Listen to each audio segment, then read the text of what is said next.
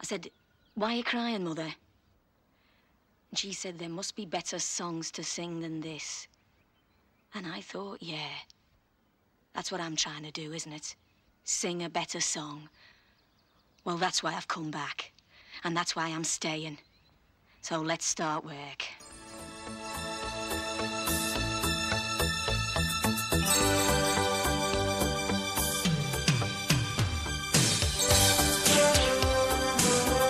Hello, welcome to Songs in the Key Of, a podcast about songs.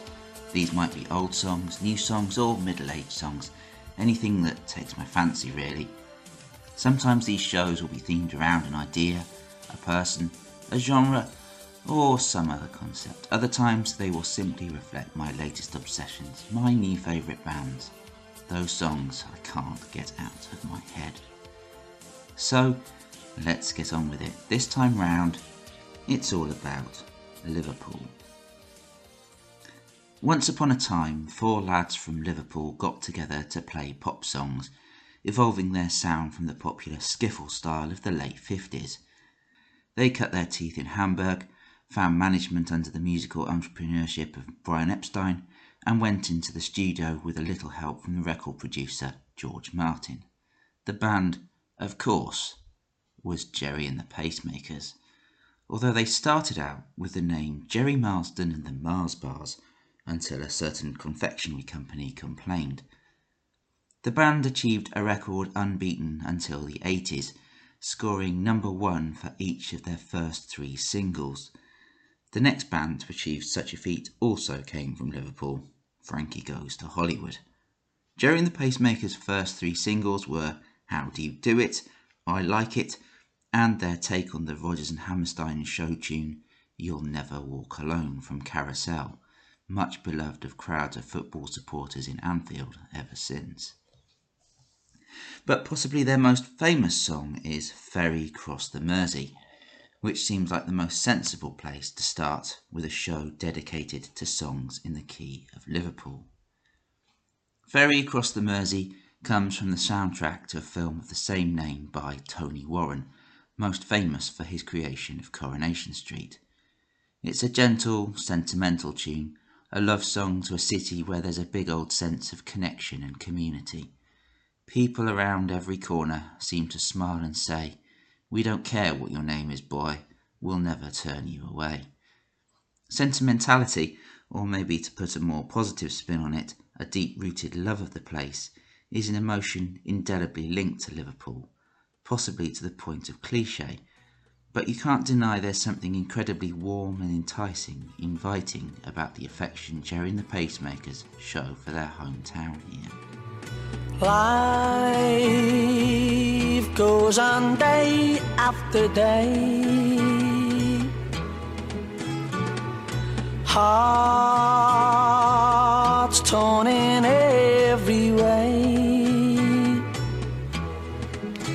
So ferry cross the Mersey, 'cause this land's the place I love, and here I'll stay.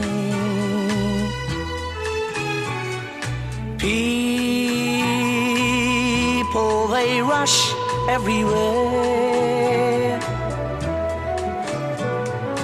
each with their own secret care. So ferry cross the Mersey and always take me there, the place I love. People around every corner, they seem to smile and say, "We don't care what your name is, boy, we'll never turn you away." So I'll continue to... Echo and the Bunnymen will forever be linked to the alternative pop and rock scene of the 1980s, inevitably mentioned in the same sentences as The Cure, the Cocteau Twins and the Jesus and Mary Chain, as a band that appealed to people who are more interested in dressing in black than following the new romantic antics of Spandau Ballet and Duran Duran. As I was a teenager in the 90s rather than the 80s, I missed out on living out the gloom and doom of 80s goth and similar genres in real time, but I was perfectly placed as a 17-year-old to fall under Echo and the Bunnymen's spell during their revival. Echo and the Bunnymen re-emerged in 1997 after a short-lived spin-off project between Ian McCulloch and Will Sergeant called Electrofixation. They came out with a new album called Evergreen, the lead single off that being Nothing Lasts Forever, which inevitably got hijacked on football coverage TV shows as a means of soundtracking notable soccer defeats of the age. 2 years later, though, the band reappeared with another album, What Are You Going to Do With Your Life? And its title, opening track, is wonderfully, beautifully poignant. Opening with a heavy on the on-beat bit of guitar strumming and some shimmering strings and rich cellos, well, it was the late 90s after all, the song is a lingering, lush piece of reflection on roads not taken and the regret that ensues. Ian McCulloch's voice is absolutely perfect for this song.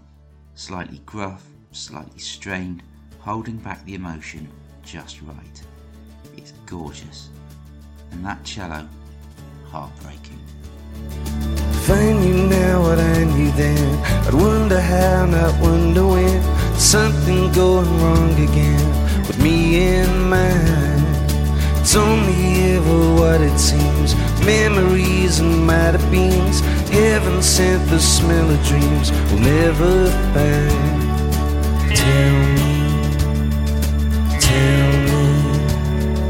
Tell me,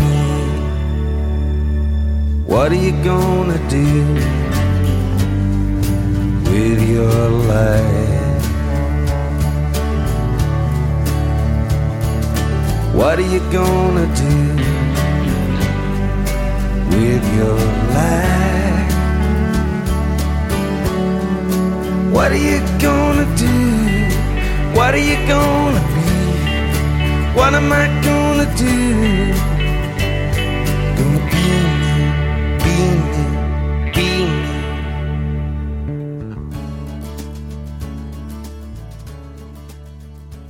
There's a deep, sombre intent to Meal Deal by King Hannah. It broods so intensely. There's something compellingly cinematic about it, like some epic western set in the dusty wilderness of the wild, wild west. That thrumming guitar from Craig Whittle, Hannah Merrick's smoky, nonchalant vocals. There's something in there to recall Isabel Campbell and Mark Lanigan's albums together, although the sticky label on the front of the EP from which this song comes suggests a similarity to Mazzy Star, with which you can't really argue. Meal Deal, which, despite the ominous sound and dark overtones, is actually about a couple looking for a new home, complete with a sitting tenant with 8 legs. It comes from King Hannah's debut EP, Tell Me Your Mind and I'll Tell You Mine. They've just released a debut full-length album under the name I'm Sorry I Was Just Being Me. I think I need to hear more from this band. I like it there. Yeah, I can see you's living there. But was it too far? Too far? Probably, yeah. The second room was a good size. It was very well designed, with space for plenty of space for my nice things.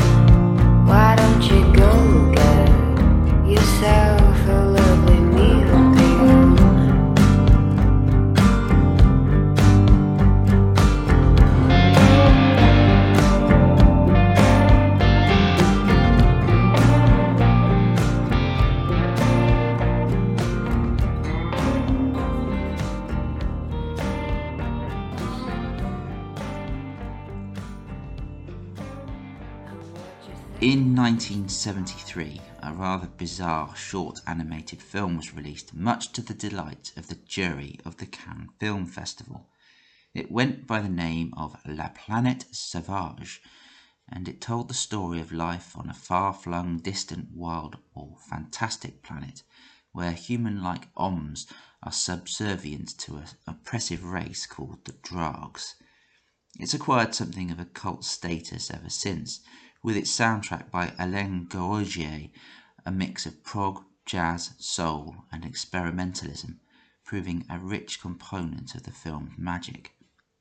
48 years later, to mark Delia Derbyshire Day on the 23rd of November, the date in 1963 when the world first heard her treatment of the Doctor Who theme tune, Fire Records put out a reimagined score of the movie created by Liverpudlians Stealing Sheep, working in collaboration with the Radiophonic Workshop. It's gloriously weird and splendidly wonderful, a far cry from the poppy but still rather perfect 2019 album Big Wows, which featured the perpetual earworm Joking Me, full of squelchy noises, plinkings and plunkings, a kind of experimentalist take on Jeff Wayne's The War of the Worlds. There's a sense of otherworldliness to the tunes which is entirely appropriate, and it ranges from absolute menace to delightful playfulness. The music is interspersed with occasional narrations of an Om character who has managed to tune himself into lessons usually reserved for his Draag superiors. It makes for a kind of oral textbook, part biological, part anthropological, with spectacularly detailed descriptions of attributes and characteristics of animals, people, and geography on this exotic world. Our planet Egam has just one satellite, the Savage Planet. It is uninhabited and is used for meditation. Egam is divided into several oevers. 2 oevers, Strom and Yot, are natural and symmetrical. Urtnar is the longest oever and is completely covered by blue arsenic blocks. Its temperatures range from 8 to 243 lakes, making it impossible to exploit. I find this whole album absolutely spellbinding. It's one of those things that headphones were made for, and failing that, you can always crank it up at full volume in the car and imagine that your trip to Sainsbury's is actually an expedition to a whole new world. The track I've planned for is the climax of the album called The Final Battle. The recurring squelchy motifs replay themselves amid a whirlwind of electronic noise, and it goes a bit like this.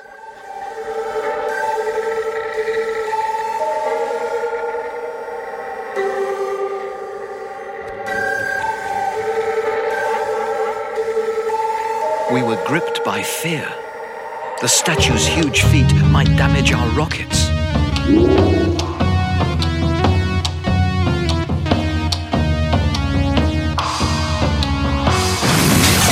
By chance, we had found the Draag's only weak point.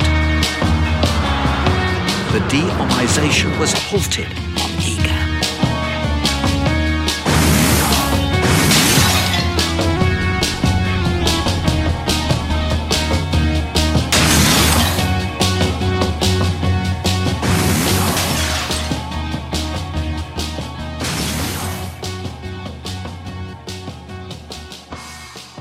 In the early years of this century, there was a short-lived band with one eponymous album to their name called The Crescent. For a very brief moment, they were touted as the next big thing. As protégés of the La's rather erratic and domineering Lee Mathers, there was certainly the potential for them to go far.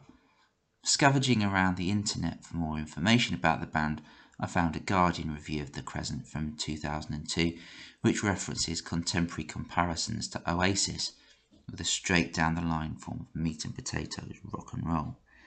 Despite seeming fairly lukewarm towards the band's sartorial inelegance, the newspaper's Caroline Sullivan seemed prepared to forecast, albeit through gritted teeth, that the Crescent would prove to be bigger than any of their compatriots, the Coral, Hokum clones, or the Bandits.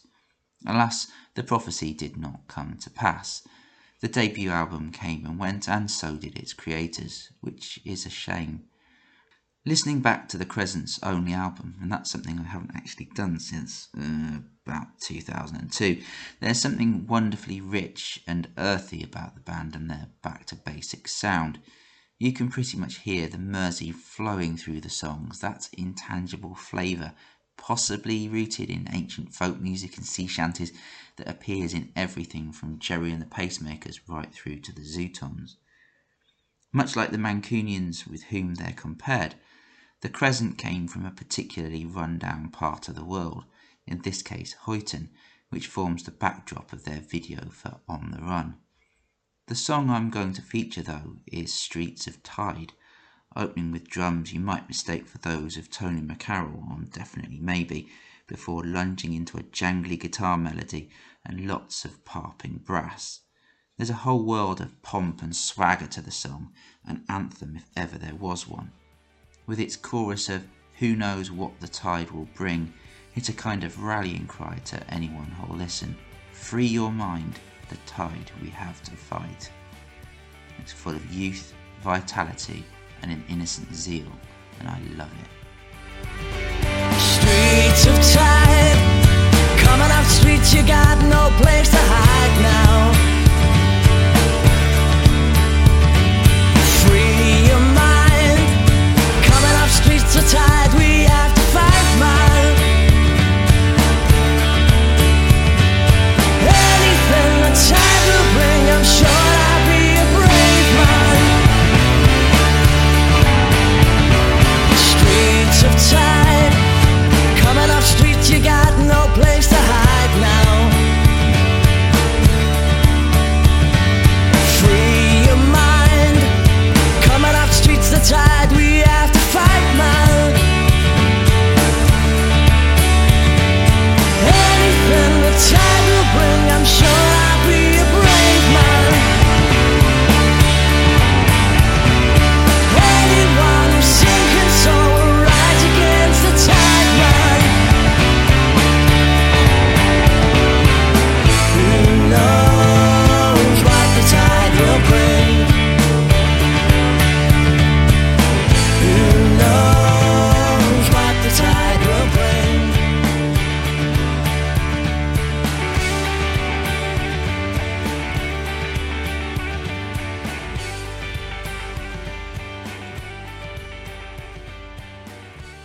Back in 1998, at the tail end of Britpop, a band from Liverpool teamed up with a front woman of a band from Cardiff to sing a song about a man from Glamorgan. As with a great deal of pop culture from the time, the song inhabited a liminal space somewhere between ironic archery and genuine tribute to a great man. It concerned a couple who absolutely loathe each other. The only thing that still keeps them going is their joint appreciation of the complete works of Tom Jones. The song, of course, was The Ballad of Tom Jones, and it reached the dizzying heights of number 4 in the charts. At the time the single came out, bands were going to great lengths to give their audiences as much bang for their buck as possible, to the point that singles were arguably not singles at all. The Ballad of Tom Jones, for example, featured a whopping 7 tracks on it. The original song plus 6 remixes of said original song, glorying under names like Sound 5 Mix, Dirty Beatniks Mix, and SX Dub's Scratching Cuckoo Mix. But my favourite was the first of the remixes from the single, which went by the title of The Ballad of Tom Jones, open bracket, Cocktail Lounge Mix, close bracket. It's a wonderfully retro-sounding reinterpretation of the original tune, with a bluesy piano, twanging upright bass, a prerequisite saxophone, and the cool, shuffling sound of drums being caressed by the lightest of touches by brushes. Tommy Scott and Cerys Matthews' vocals intertwine rather splendidly on the song. You really capture the feeling of them being caught up in a frenetic love-hate relationship. And the meandering instrumental at the end, all piano glissandos and wandering, smoky-sounding saxophones, is just spellbinding.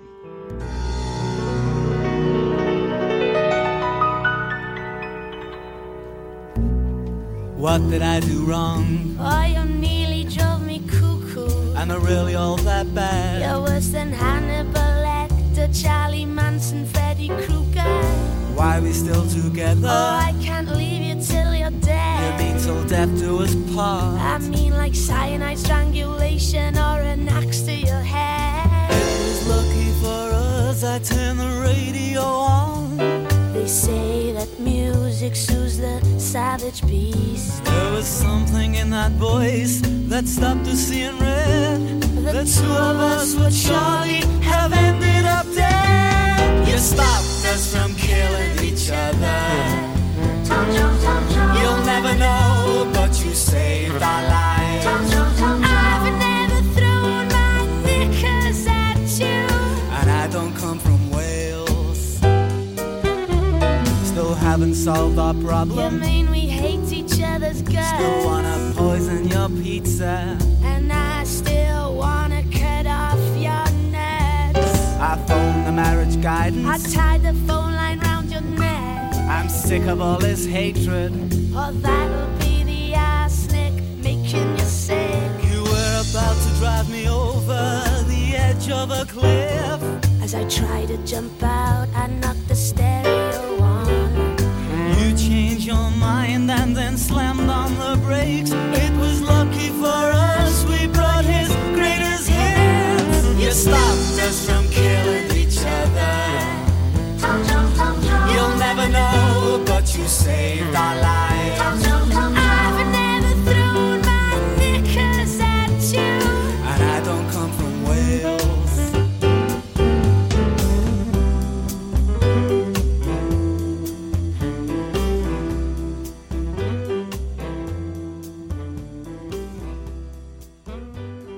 Kilimanjaro by The Teardrop Explodes is one of those albums that can do no wrong. Ha Ha, I'm drowning, sleeping gas, when I dream. There's unyielding energy to the whole album that knows no barriers. Obviously, I'm going to have to pick Reward from the album. It is absolutely gorgeous. Those parping trumpets, Julian Cope's bold as brass balls delivery, and the relentless driving rhythm of the whole song. The song takes its inspiration from the band's rising profile at the time, thanks to the support of John Peel. For all the bravado of the music, the song is full of self-doubt and worry, a paralysing fear of hubris. Just how should you act when you get a whiff of success is the big question of the song. There are references to people who appear to have it all, but might not actually be living the dream they appear to be. Kings, princes, Howard Hughes. It's all about trying to work out how to be in any situation without losing a proper, grounded sense of yourself. Plus, it's a bloody good tune.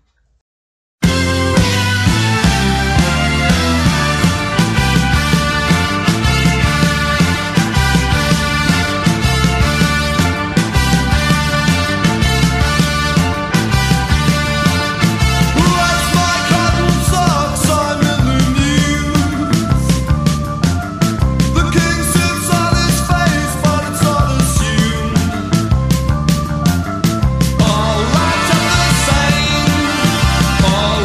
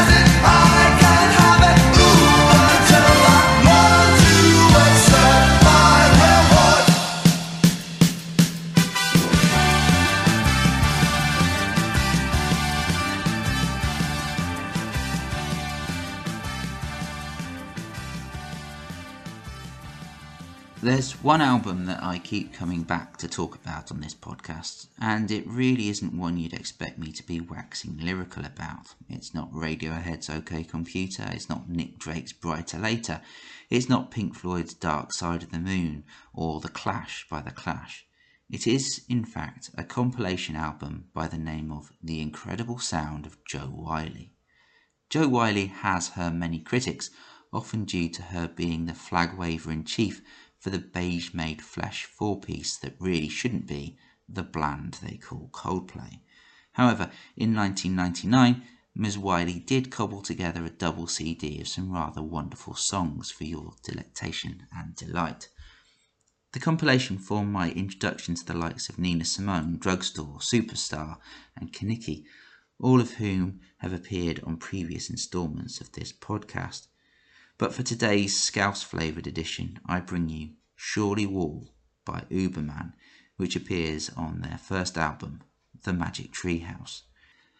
I don't think I've heard a band quite like Uberman. There's a kind of chamber pop vibe to them, a subtle hint of psychedelia and a swirl of sugary indie pop. Shirley Wall, in particular, is a delicately crafted piece of pop magnificence that aches with poignancy. It's a kind of late 90s Liverpudlian take on Good Vibrations, with a similar level of musical ingenuity going on. There's so much going on melodically here, with the songs split up almost into different movements, like a piece of classical music, all the while capturing the mystical, magical world of life by the sea. Dan Popplewell, who wrote the song, explains that the song is about a girl who's being pushed into making a decision on her career by her family and boyfriend, and runs away to a dilapidated seaside town to sell seashells on the seashore. One night, mermaids, dancing crabs, and, of course, King Neptune appear before her and tempt her into the sea. The song ends with keyboardist Sophia Cherney reciting a spoken word poem with heartbreaking, tear-jerking tenderness about accepting vulnerability and finding deep strength in pain. This song is, quite obviously, absolutely delicious. If life is an open book, she'd rather read the pictures for a while. Let the bastards moan, 'cause where she falls and she says, Give me time. I need to find who I'm inside.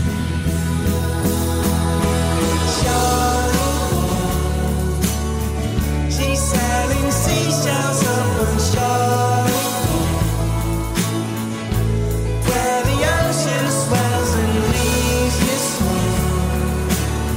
She's selling seashells up on shore. Just watch the moon rise up on shore. Who could ask for more? Can you see the moon like a chandelier across the ocean where the mermaids sing? Take your shoes off. Step into the ocean on the path of light.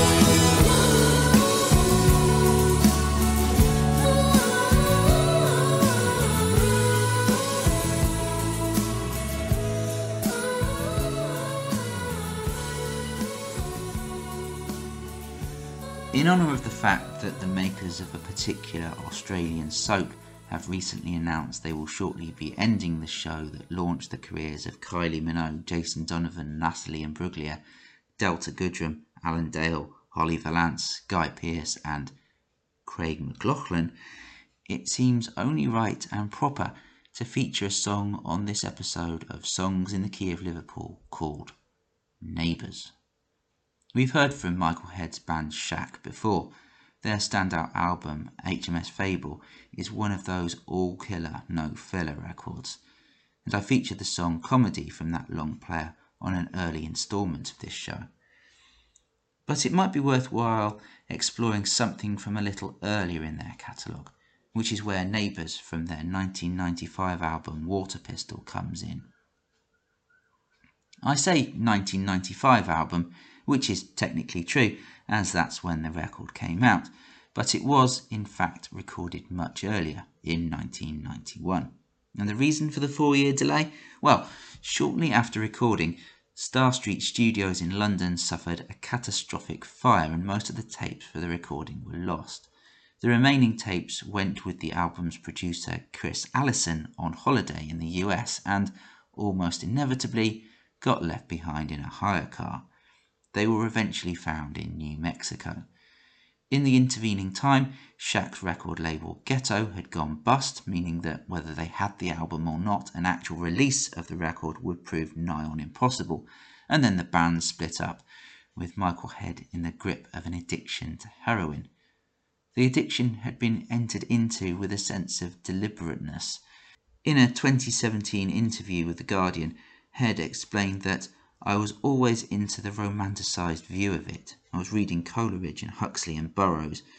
I actually got into it purposely, getting yourself into a different state of consciousness to help your creativity to fruition. That's all great and romantic. The honeymoon period doesn't last that long, especially with heroin. You can pretend to be Oscar Wilde with a scarf and velvet jacket and all that, but you won't be wearing that in 3 months' time, because you'll have pawned it. The fact that Water Pistol is with us at all is nothing short of a miracle, and it's all thanks to the German label Marina Records, who picked it up. Water Pistol is a beautiful piece of jangly indie pop, all delicate guitars and thoughtful, tender lyrics. Neighbours, for example, is a rather poignant tale of life on a street you probably wouldn't want to live on.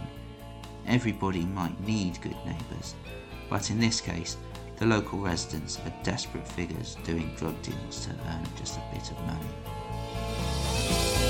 Look from your window, stop raining. Look for the fella, he's still outside. All he wants is be a dealer. All he's got left after pride. Was it something you're saying? Is it something to tell me? Are you scared of the neighbors? Was it something on telly? When you're not with her, it's different. Look for the ways it's not inside.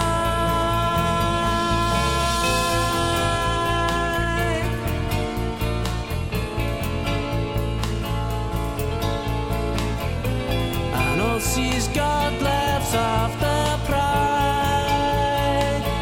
Was it something you said? Is it something to tell me? Are you scared of the neighbors? Was it something on telly? What was the first single you ever bought?